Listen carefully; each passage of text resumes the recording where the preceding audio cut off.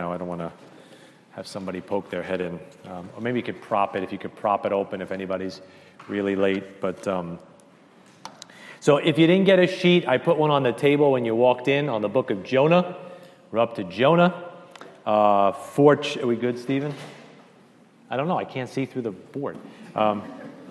4 chapters, 48 verses, 1,320 words. If you want to go to Jonah 1:1. Again, we're just studying through the books of the Bible, one at a time. Jonah 1:1. Now the word of the Lord came unto Jonah, the son of Amittai, saying. So Jonah is the author. It's written, the dates given is anywhere from 790 to 760 BC. People disagree on that, but those are some of the accepted ones. 790 to 760 BC is kind of the timing. And the book of Jonah is and has been relentlessly attacked by scoffers, by scholars, even by so-called people that are Bible people. They've attacked the authenticity and the legitimacy and the literal nature of Jonah. They've tried to write it off as just an allegory or maybe just a dream. You say, why? Why such a vehement attack on the account of Jonah? I mean, we've almost belittled it into a little story with the kids. Jonah and the whale, we'll make a cartoon out of it, and we'll draw these Sunday school pictures with this little whale, like he just came off of an ice cream truck and he's smiling with a little blowhole. Jonah's like this, and it's if you really think about what happened there, it's horrifying, it's vicious, but a lot of different ways that the world has tried to downplay it. Why? Because the book of Jonah is all about the resurrection. And it lays out the doctrine of the resurrection. And one of the greatest types of the resurrection is the account of Jonah. Jesus even said that. So it's not a surprise that book would be vehemently attacked, because without the resurrection of Jesus Christ, we have nothing. Every doctrine, every truth, every promise hangs on the fact that tomb is empty, and that tomb is not empty, we got a problem. Now, how do we know then, or how can we be comforted and reminded that the book of Jonah is authentic and to be taken as literal history that we could stake our souls on? Okay? Number one, notice, now the word of the Lord came unto Jonah. Number one, you know what Jonah's name means? It means dove. Jonah's name means dove. Do we know what dove is an emblem of in the Bible? The Holy Spirit. It's not an accident that Jonah's name means dove, that Jonah's name means an emblem of the Holy Spirit. It's right from jump, the Lord is reminding you, I'm not lying to you. I wouldn't lie to you. My Holy Spirit is telling you the truth in this book. Now let me give you some other things. Go to 2 Kings chapter 14. 2 Kings chapter 14. And look at verse 25. In 2 Kings 14:25, we see that Jonah was a historical figure. He's recorded in the history of Israel as a prophet. He's not a fable. He's not a fictional persona. He's not a figment of somebody's imagination. It says in 2 Kings 14:25, he's speaking of Jeroboam II. If you look at the previous verse, he restored the coast of Israel from the entering of Hamath unto the sea of the plain, according to the word of the Lord God of Israel, which he spake by the hand of his servant Jonah, the son of Amittai, the prophet, which was of Gath-Hepher. So Jonah was a historical figure. He was a prophet to the northern tribes of Israel, and he began his prophetic career as Elisha closed his. So as Elisha is moving off the scene, Jonah is moving onto the scene under King Jeroboam II, right?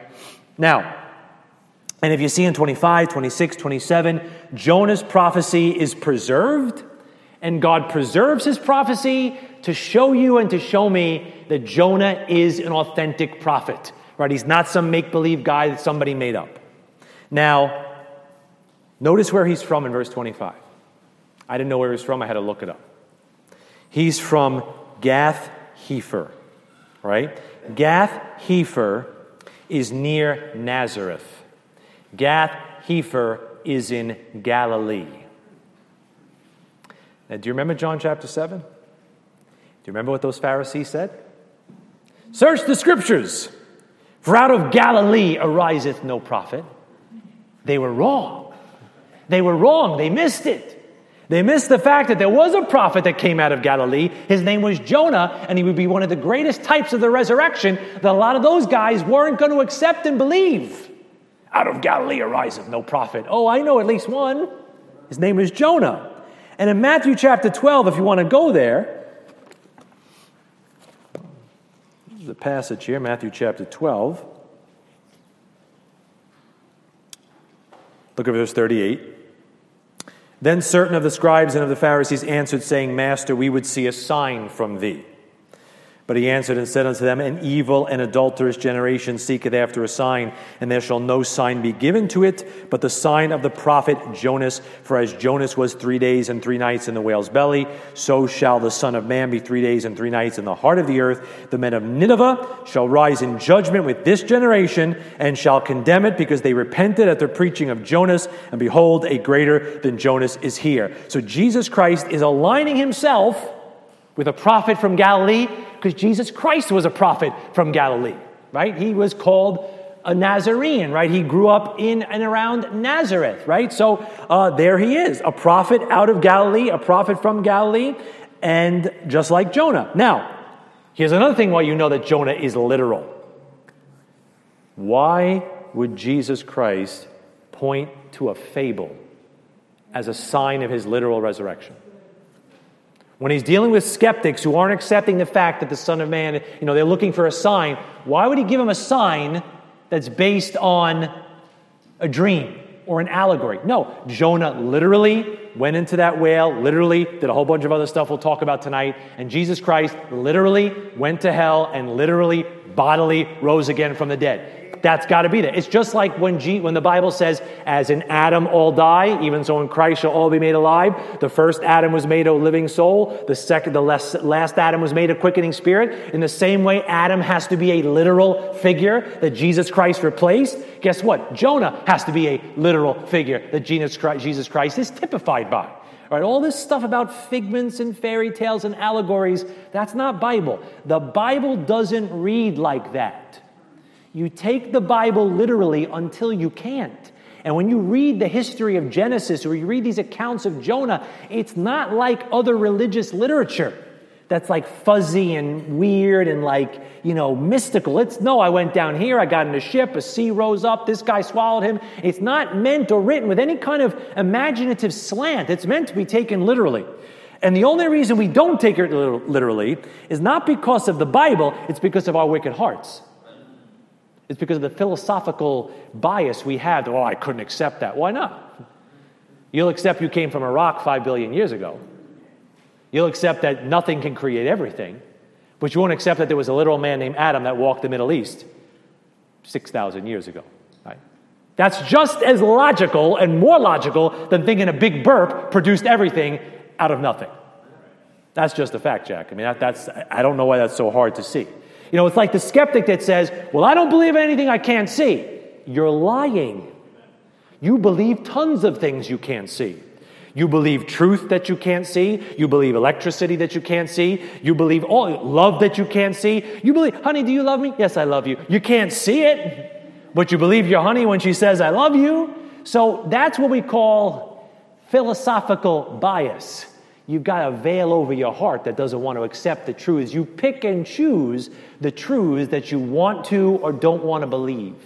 So don't get too intimidated by your atheist friends.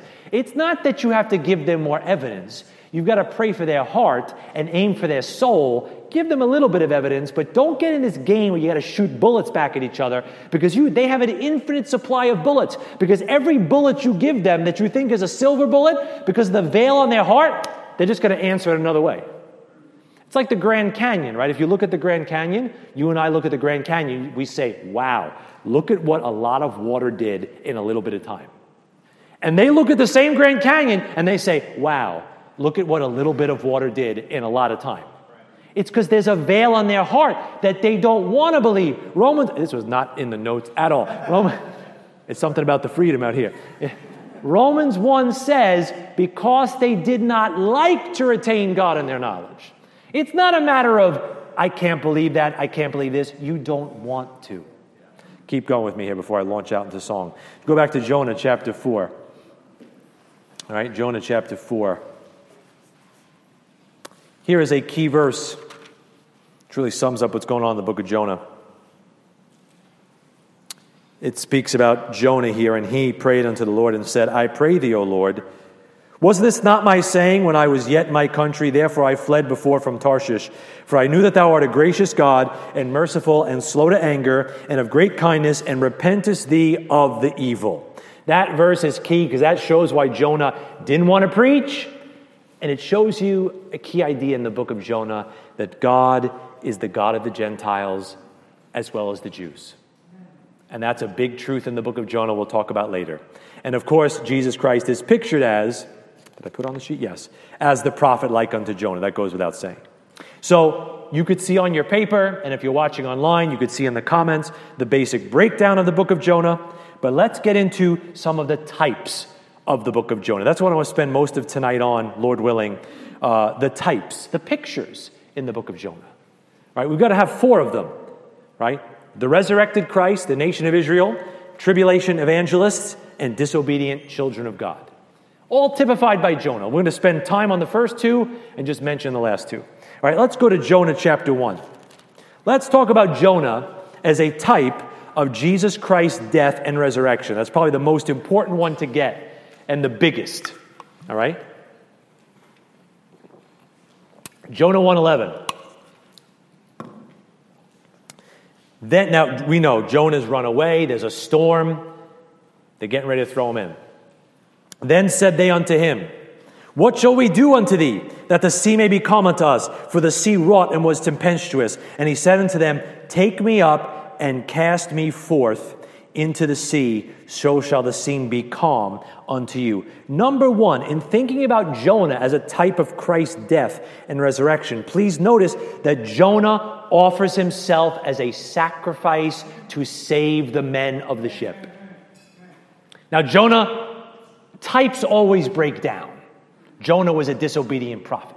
But in that moment right there, he's a type of Christ, offering himself as a sacrifice to redeem those people and save those people on the ship, just like Jesus Christ. And look what their response is in verse 14.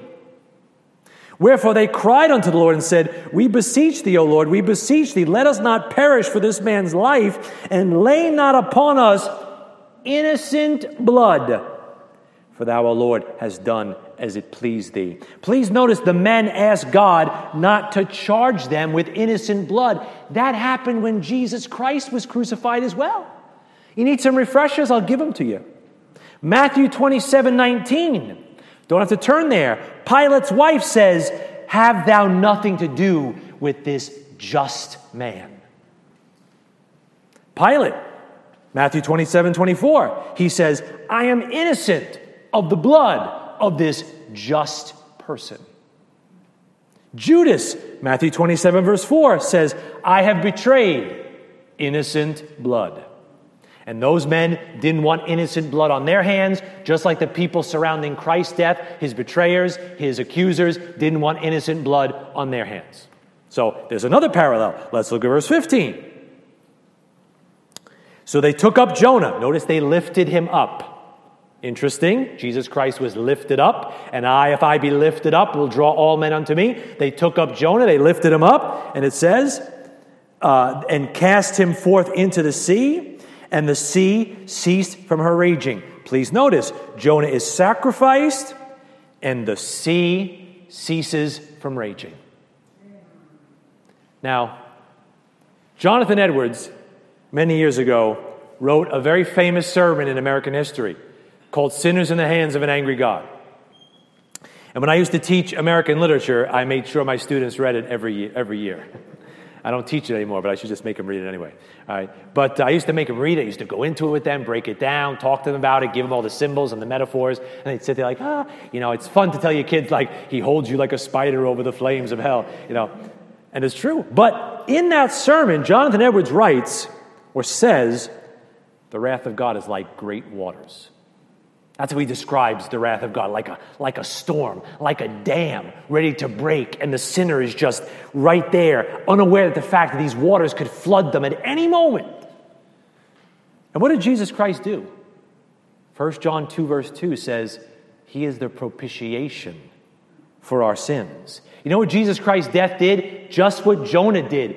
Jonah's death appeased that raging sea. Jesus Christ's death appeased the wrath of God, quelled all those waters that were building up like wrath against you. Jesus Christ put that fire out. He put those waters aside. It's like he stood up in the ship in that day and said, peace, be still. And there was a great calm. Do you remember when the calm came to your soul when you got saved? Does anybody remember? I remember when that calm came to my soul. But that not just the personal experience, the doctrinal truth. God was angry at you.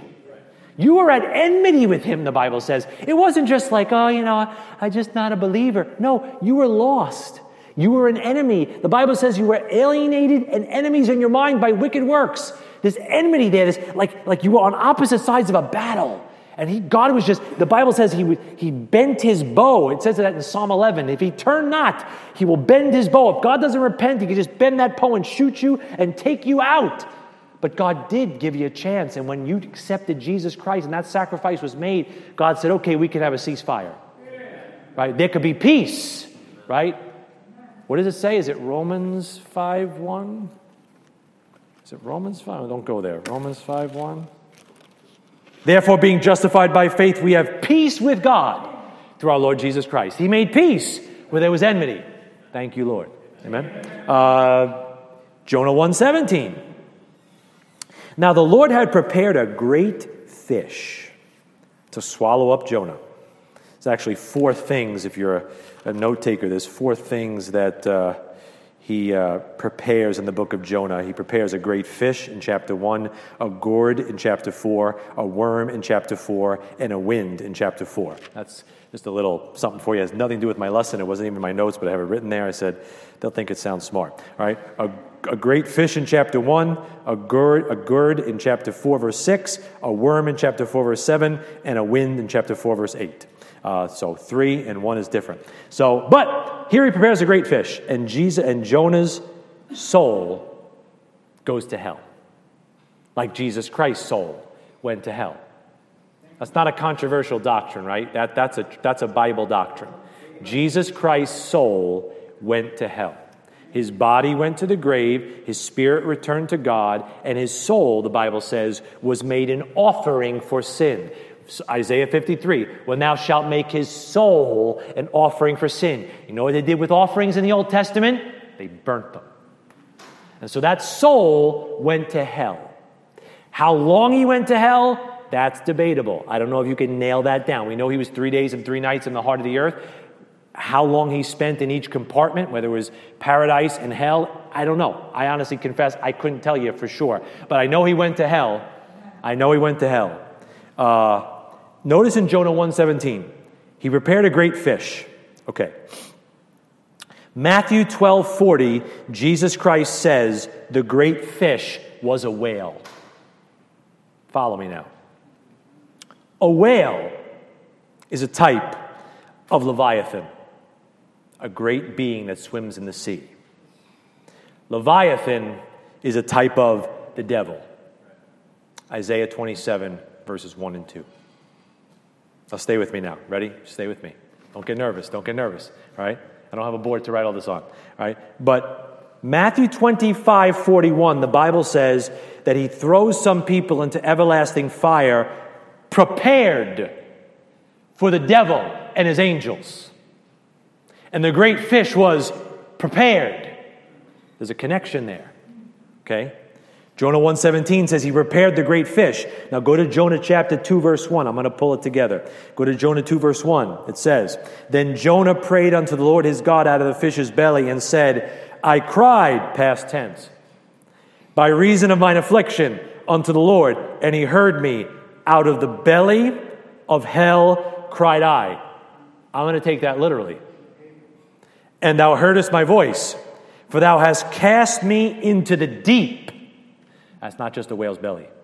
In the midst of the seas and the floods compassed me about, all thy billows and thy waves passed over me.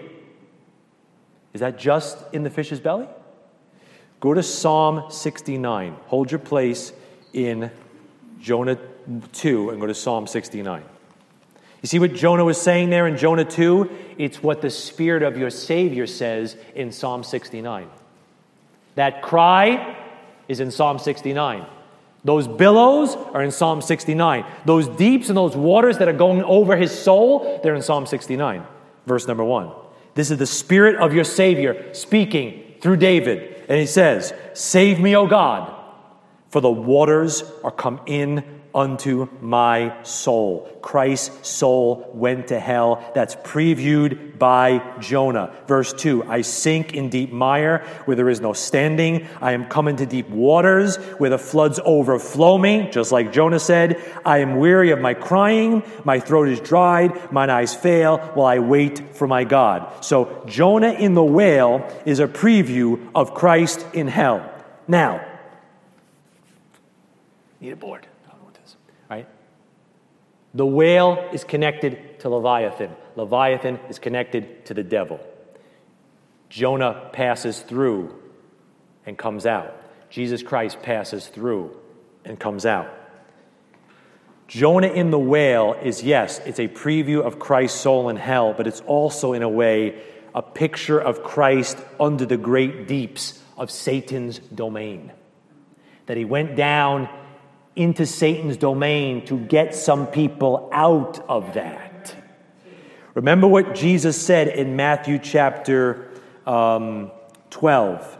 He says, "How can one enter into a strong man's house and spoil his goods, except he first bind the strong man, and then he will spoil his house?" Jonah passed through hell and rose again. Jesus Christ entered into Satan's domain and spoiled his goods. He led captivity captive, and he got some people out of there, but he had to first enter into Satan's domain, enter into that belly, so to speak. All pictures here. Am I making sense so far? Okay, go to Jonah 2, verse 5. Just to show you again that Jonah is not just talking about being digested by a whale's belly. All right? Jonah 2, verse 5. Verse 4 is a good one too. "Then I said, I am cast out of thy sight." Wasn't Jesus Christ separated from his Father? Right? Wasn't he separated from his Father? There Jonah says, "I'm cast out of thy sight." It's an interesting nugget there. Verse 5.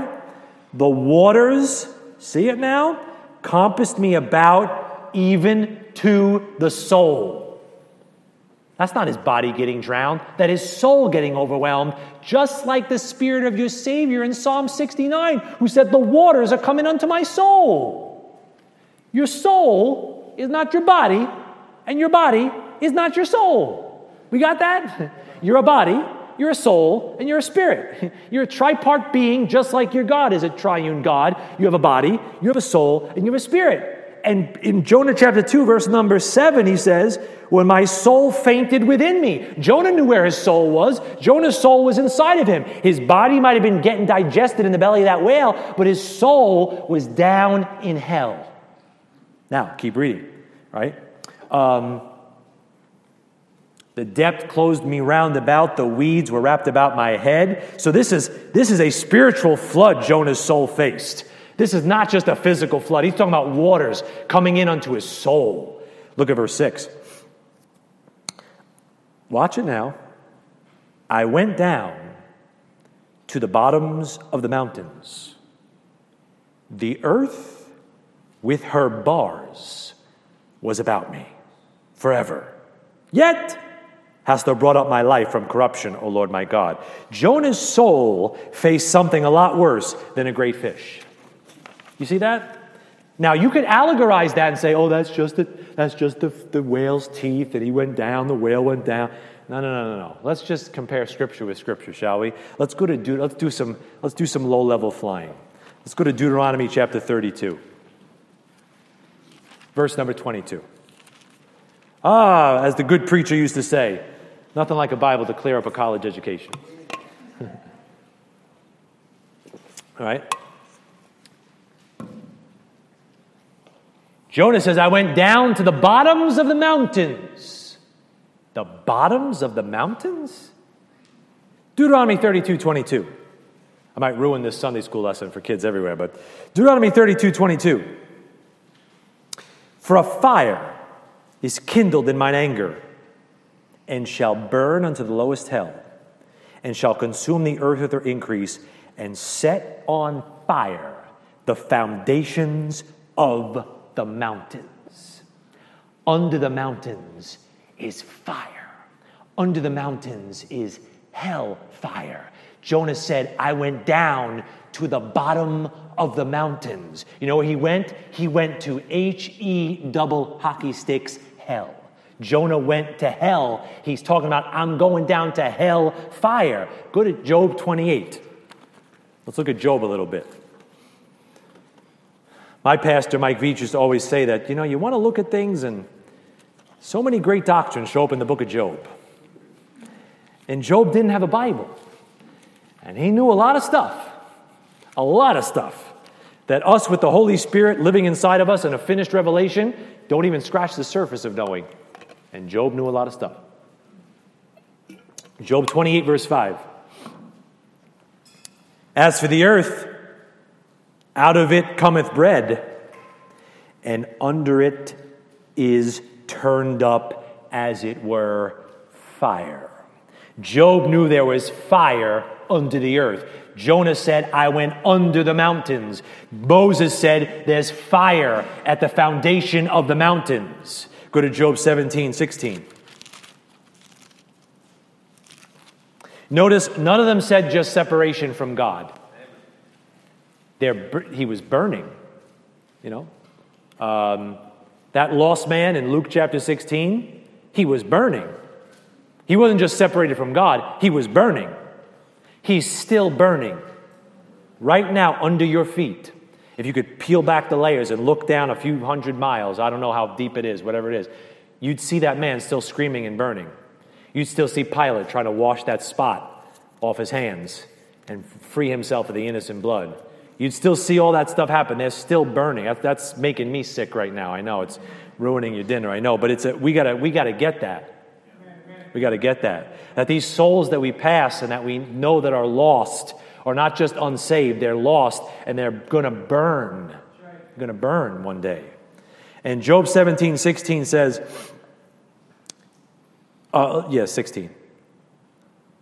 He's speaking about the dead. They shall go down to the bars of the pit when our rest together is in the dust. So the soul is going to the bars of the pit. Didn't Jonah say the earth with her bars was about me? The bars of the pit.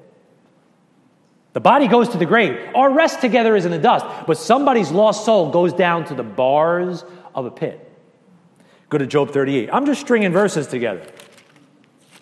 If you disagree with me, that's fine. Job 38, verse 16. This is God speaking now, so God knows what he's talking about. Look what God says. Look what God says to Job as he's trying to reprove him for doubting him. Hast thou entered into the springs of the sea? Or hast thou walked in the search of the depth? Have the gates of death been opened unto thee? Or hast thou seen the doors of the shadow of death? There are gates down there, brethren, and doors down there. The gates of death, it says. Now, God could say, have they been opened to you? Because guess what? Jesus Christ had them opened for him, right? But nobody else has gotten them open. That's scary, right? Gates and bars down there. Go to Psalm 107.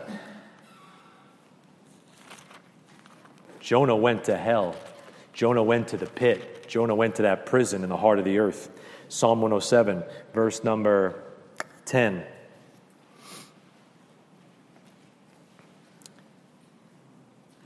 He's speaking about, in Psalm 107:10, such those that sit in darkness and in the shadow of death, being bound in affliction and iron. There are souls down there bound in affliction and iron, kind of like gates.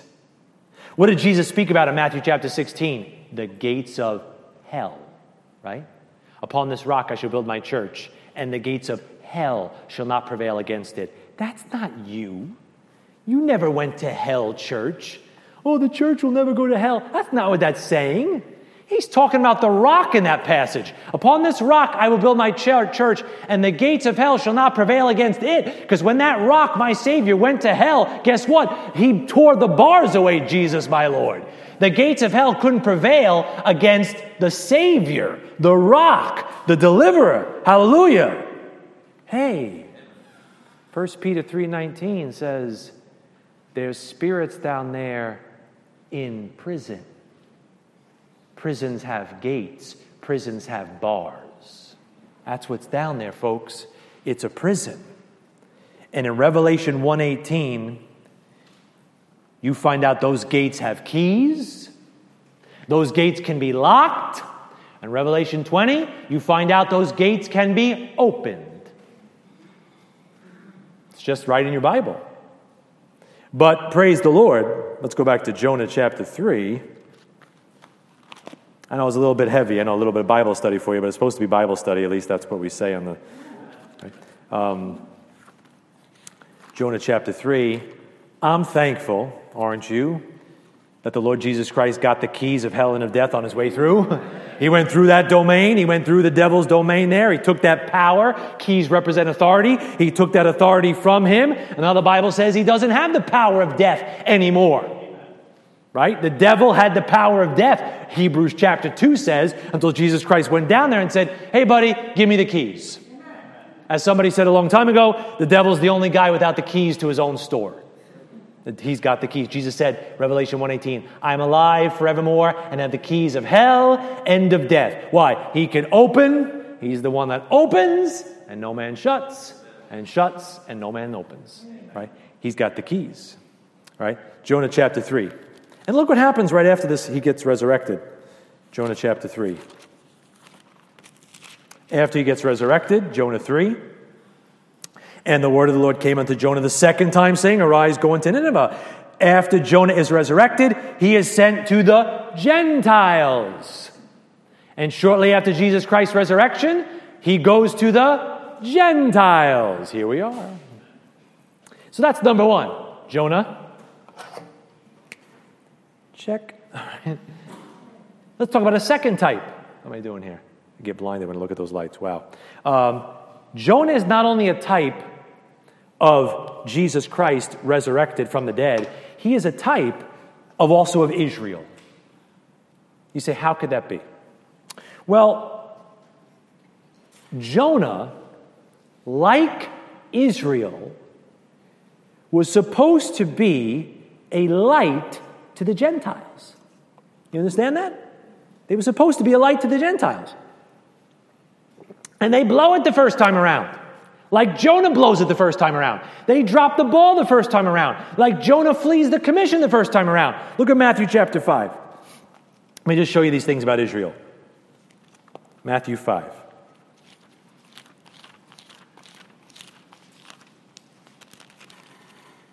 And I love Matthew 5, great verses in here, but let's take them doctrinally first. In Matthew chapter 5 and chapter 6 and chapter 7, Jesus Christ is speaking to a Jewish nation and giving a Jewish nation a constitution of a Jewish kingdom that was coming to earth very imminently if those leaders had received Jesus Christ as their Messiah. And so in Matthew 5 to 7, commonly called the Sermon on the Mount, it's not about feeding the poor and helping your neighbor. It's about what's this kingdom going to be like when the kingdom comes. And in Matthew 5:13, he tells those Jewish people listening to him, there wasn't a Gentile probably in the audience. He says, ye are the salt of the earth. He says, all of you, Israel, are the salt of the earth. You know what Israel is supposed to be? Salt. You know what salt is supposed to do? Preserve life. Help heal. They had the word of God. They knew the God of Israel. They knew the true God. They were supposed to be a light to the nations. Salt to the earth. They dropped the ball. Verse 14, he says this also. Ye, that's all of you, Israel, are the light of the world. A city that is set on a hill cannot be hid. He's talking about Jerusalem. Hey, the Jews had the oracles of God. They literally had the light of God's word. They were supposed to take that word and be a light to the nations around them. But they dropped the ball and forsook the commission like Jonah forsook the commission. 5:13, look at the middle of the verse. If the salt have lost his savor, wherewith shall it be salted? In other words, if the salt stops being salty, how do you salt the salt? You can't salt the salt, right? If the salt isn't doing the salt's job, who's going to do the salt's job? He says, look what it says. He says, it is thenceforth good for nothing, but to be cast out and to be trodden under foot of men.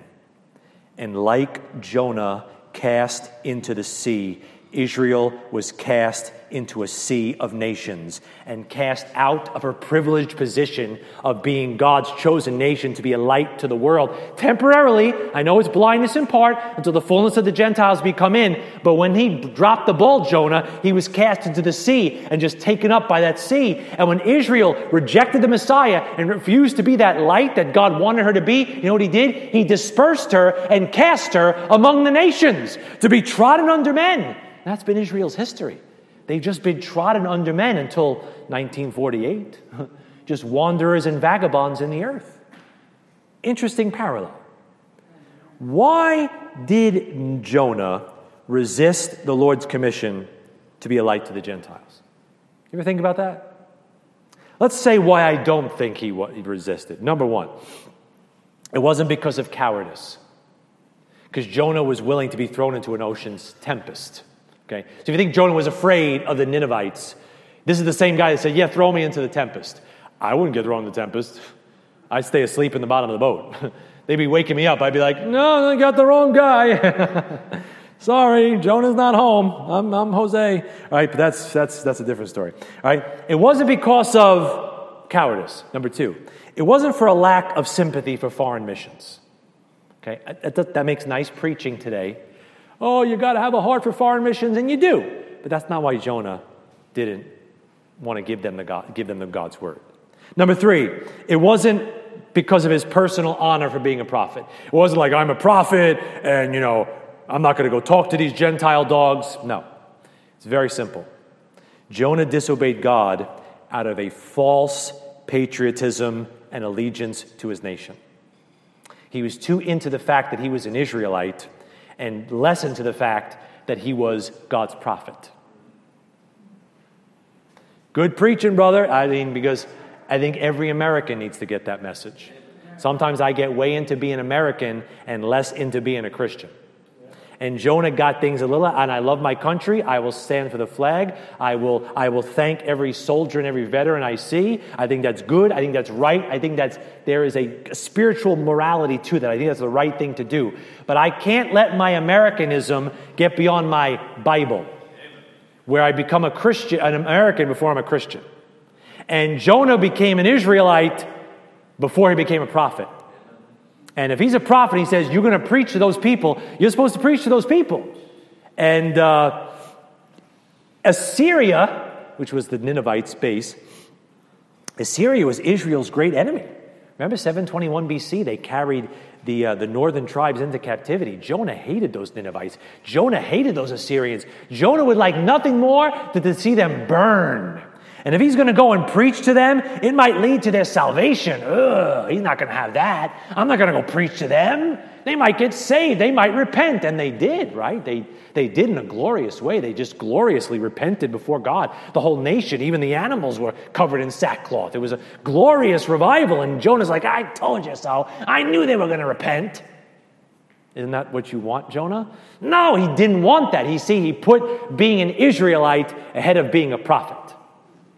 Sometimes we got to watch with our conservative values and our Americana and our Judeo-Christian heritage. Sometimes we want to see certain people get theirs. We want to see certain people judge. We want to see certain people get under God's thumb. And we don't want to reach out to them because I don't know, I just want to be angry at them. But we got to be careful that we never let our conservatism, Americanaism, or any of those isms get ahead of the fact that we've been called to go and preach, like the brother said on Sunday morning, right? That's our calling, that's our mission. And patriotism for Israel has to be balanced by the Holy Spirit in God's Word, because patriotism for Israel is even out of whack today. I mean, you got people that have forgotten God and they're zealous for Israel. I mean, that gets out of whack too. Right? There's all kinds of wacky stuff when it comes to feeling about Israel and the nation and stuff like that. So it's got to be tempered through the Word of God and the Holy Spirit. Same thing for being American, right? Your American patriotism has to be tempered by the Holy Spirit and God's Word. Because those leaders that we have, they're as wicked as scum. I mean, they're wicked as hell. I mean, and they need to be told they're wicked as hell. Not they got different political positions as I do. That's not the point. You're wicked. You're thumbing your nose at God. You got to repent. And we can never let our American patriotism get in the way of what God's told us to go and stand and speak. Look at Isaiah chapter 60, now that I've gotten a few strikes. All right? Oh, sorry. Isaiah 60. But what happened to Jonah? Jonah got a second chance. What's going to happen to Israel? Israel's going to get a second chance. In Isaiah 60, look at verse 1. This is a prophecy about Israel being restored. It's God speaking to his nation, speaking to Jerusalem. Speaking about his people going up to Jerusalem. He says, Isaiah 60, verse 1, "Arise, shine, for thy light is come, and the glory of the Lord is risen upon thee. For behold, the darkness shall cover the earth, and gross darkness the people, but the Lord shall arise upon thee, and his glory shall be seen upon thee, and the Gentiles shall come to thy light, and kings to the brightness of thy rising." See that? What a blessing. What a miracle. What an amazing, amazing scene, an amazing, amazing moment. Because like Jonah, Israel will be cast up on the earth to bless the whole world again. Like Jonah was cast up on the earth to go be a blessing to those Ninevites. See? Now the third one I'm just going to mention, right? Third one, Jonah could also picture some of those tribulation evangelists that'll be preaching the gospel of the kingdom in the tribulation. That's another picture. And then lastly, spiritually, Jonah pictures, and it's a lesson on, the disobedient child of God. We'll talk about that in a second, right? His life, his conduct, his chastening, and his restoration, that's a great spiritual picture. So let's go back to Jonah and look at some of those things as we circle the wagons here. Jonah chapter 1 again. We'll finish in Jonah here. Well, we're going to do Jonah. We'll go to a few other spots. Jonah chapter 1. Let me give you some big ideas from the book of Jonah. I got two. Two big ideas from the book of Jonah that'll piggyback off this disobedient child of God point here. First big idea in the book of Jonah. Ready? Say amen if you're ready. Amen. You can't frustrate the purposes of God. You can't stop, I should say, or thwart the purposes of God. You could resist them, but you're never going to stop them. That doesn't mean God is sovereign, because you can resist his will and perish, but his will is still going to march on. See, Jonah 1, verse 3, Jonah's got a commission in verse 2, "Arise, go, and cry against it."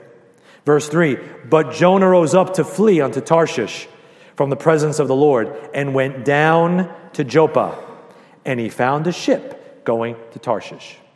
You can run from God. You can. Jonah did. You might even find a ship ready to take you away. That's why circumstances are a very tricky thing when you make decisions. Because Jonah's running away, and Jonah shows up right there, and he says, "Oh, there's a ship here." He must have thought, "Wow, what an open door. I guess God really wants me to go this way." It wasn't an open door. It was a dead end. The circumstance was not what God wanted. So you got to be very careful about circumstances. I know we look at them, but circumstances aren't your primary thing to judge whether you should make that decision by. The Word of God is first. Maybe the counsel of some trusted elders is second. Then circumstances. Then the peace of God. But circumstances are tricky. Just because that girl started talking to you, that old friend started calling you up again, doesn't mean God wants you to talk to those people, even though the circumstances, or the guy gives you that raise, or they want you to have that promotion that's going to take you out of church. Oh, that circumstance is tricky. Right? What does the Word of God have to say on it? That's the first litmus test. Jonah 1:4. But the Lord sent out a great wind into the sea. Please notice also, Jonah, but the Lord sent out a great wind into the sea, and there was a mighty tempest in the sea, so that the ship was like to be broken. Can I tell you, you can run away. You can run from God. You have a free will. But the Lord is also allowed to pursue you, like he pursued Jonah. And he can throw you into a storm. He can turn your life upside down to the point where your ship is about to be broken. Because you're a vessel, you're that ship. He could bring you to the point where he's going to break you. He's either going to make you or he's going to break you. You run from him. You see the direction Jonah went in verse 3? He went down to Joppa. Because when you flee from the presence of God, which is foolish, because Psalm 139 says, whither shall I go from thy spirit? Or whither shall I flee from thy presence? Right? You can't run away from God. It's like trying to run away from oxygen. Try it. You'll die. Right? So you could try to run from the presence of the Lord, but he could throw you into a storm. Put you in a pig pen where you're feeding on husks. Or be so troubled that you can't speak. Like David in the Psalm said, I am so troubled that I cannot speak. Right? Troubles. Sometimes waters are likened to troubles. Even Shakespeare picked up on that, right?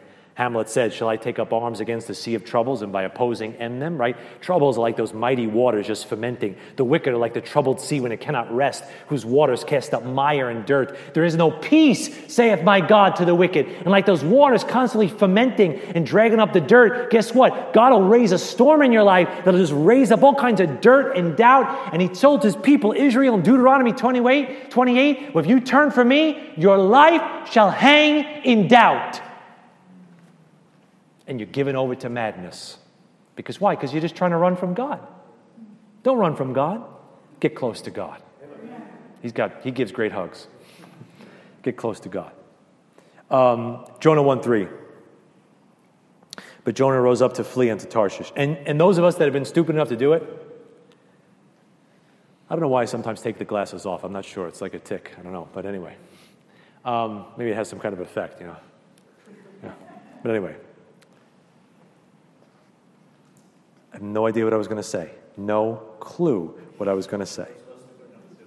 Yeah, those of us that have been stupid enough to try to run from the presence of God, regret every second of it. Got our butts whooped, saw our lives get turned upside down, had no peace, had a fret, had a nervous whatever, just did not have any goodness, no smile of God. When God removes that smile from your life, you know when it's been there and when it's not there.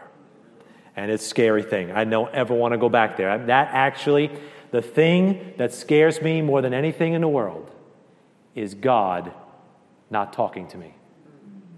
It really makes me so scared that God would just turn his face or just, I know he never leaves me nor forsakes me, but they would just like step back. Just scares me to death. In verse 3 it says, Jonah rose up to flee unto Tarshish from the presence of the Lord and went down to Joppa, and he found a ship going to Tarshish, so he paid the fare thereof. If you try to run from the presence of the Lord, you will pay the price. Jonah paid the price. Say, how did Jonah pay the price? Well, you didn't see what he looked like when he came out of that whale's belly. Jonah paid the price in this life. His body was scarred from that whale's belly. You think that flesh going into all those gastric juices and those things burning his skin, you think he looked like he did on the way out? No. He was irreparably changed. And man, you start to do some things, you run from God, you get some diseases, you get some illnesses, you get some wrinkles, you get some age. Guess what? You could hurt your body. You could do some things to yourself in this life that you'll never be able to recover from when you run from God and go into the far country. Like Jonah was forever changed and scarred because he ran from God. He said, hey, Jonah, why'd you lose all your hair? Why do you look like your face went through like a torch like that? Because I ran from God. You got some people in the life right now that ran from God for 20, 30, 40, 50 years, and you could see it in their face. They look weathered. They look aged. They look just worn. Why? Because they just ran from God for so long. And Jonah paid in the next life. His soul went to hell as a disobedient prophet under the law. So he paid in both spots. Now, he's an exception. He got resurrected, but he paid in this life, and he paid in the next life. And you and I, we may not pay. We'll pay in this life. We may face problems and difficulties and judgment in this life. And we can lose rewards and face shame in the next life. Payday someday, my friends. There's no, what does the Bible say in 1 John? I'm going to mess it up. Some men's sins are open beforehand, going before the judgment, and some they follow after. Likewise, the good works of some are manifest, and those that are otherwise cannot be hid. I messed it up a little bit. But hey, some people, you see God squeezing them. And some people, you don't see God squeezing them, but that doesn't mean that God's not going to get them. And some people, you never see God blessing them. It looks like God's never taking care of them, and they're serving Him with their whole heart. Hey, God knows how to settle accounts. God will settle accounts. And when He settles accounts, you won't be able to hide the glory that will follow. They that are otherwise, the ones that don't get the blessings down here for serving God, they cannot be hid. That virtuous woman says of the virtuous woman, let her own works praise her in the gates. When she sweeps through those gates, her works are going to follow her and reward her. The purpose of God is like a river. And rivers only flow in one direction. Now you have a choice, right? You can resist the river and struggle and perish and take it on the chin because you're just trying to swim against the stream, or you can submit to the river, go with the flow, and enjoy the ride. You cannot frustrate or overturn the purpose of God. He's going to get glory out of you somehow. You might as well enjoy the ride and not be a bad example in a sermon somewhere, be something that somebody could look to as a blessing, right? This has nothing to do with Calvinistic stupidity. Okay, that's a doctrinal term. That's not what I'm talking about. Well, you can't resist God. Right? This is saying you got a will. You could go with the flow, or you could resist God. The choice is yours. And finally, second big idea. Go to Jonah 2:9. Jonah 2:9? Yes. The God of the Bible is the God of the Jew and of the Gentile. That's the second big idea. Notice what Jonah says when he's just gotten yacked out. He says, but I will sacrifice unto thee with the voice of thanksgiving. I will pay that I have vowed. Salvation is of the Lord. And we could preach on that all night. Salvation is not of works, lest any man should boast. Salvation is not born of the will of the flesh, nor of the will of man, but of God. Right? Salvation comes from God. If you got saved, it's because God saved you. The church didn't save you. You didn't save you. The tract didn't save you. The prayer didn't save you. Jesus Christ, God manifest in the flesh, saved you as a response to your call. Anybody saved today? Amen. Salvation is of the Lord, right? That doesn't mean you're a robot and God overpowered your will and made you believe. Like, all of a sudden it's like, whoa, I'm regenerated. I want to believe now. I feel like reading the Bible. I was dead and I had no taste for God. And now I suddenly want the scriptures. Oh, let me read this tract. Oh, I'm going to believe. That's Calvinism. Calvinism says that God overpowered you. He overpowered you, regenerated you before you got saved so that you could believe the gospel. That is the most backwards, idiotic logic I've ever heard in my life. God has to save you before He saved you. Right? Because dead men can't see, and dead men can't believe, and dead men don't want to listen to any of your garbage anymore, guys. All right? God, you have a will. I don't know how it works, but God tugs on that will. You resist or you submit, and then God gives you His salvation. Right? But you got to yield. Now go to John 4:22. I don't know why I keep getting on that. I'm sorry. It's just something about it. It just bothers me so much. All the big words they use and the fair speeches to deceive the hearts of the simple. It just strips my gears. I don't know. John 4:22. Salvation of the Lord, and in John 4:22, Jesus says this to this woman of Samaria. You worship you know not what. We know what we worship. For salvation is of the Jews, right? Unto them were committed the oracles of God. Every writer in your Bible was a Jewish writer, right? It doesn't say salvation is by the Jews, for the Jews. Salvation is of the Jews. We got in on something that they gave us that came through that line. Your Savior, if salvation is of the Lord and salvation is of the Jews, that means the Lord had to become a Jew to save you. Amen. See that? Salvation is of the Lord, salvation is of the Jews. Deduction. The Lord became a Jew, manifest in the flesh, so that you could have eternal life, so that he could bring salvation to the world, both Jew and Gentile. And we'll finish at Romans chapter 3, verse 29.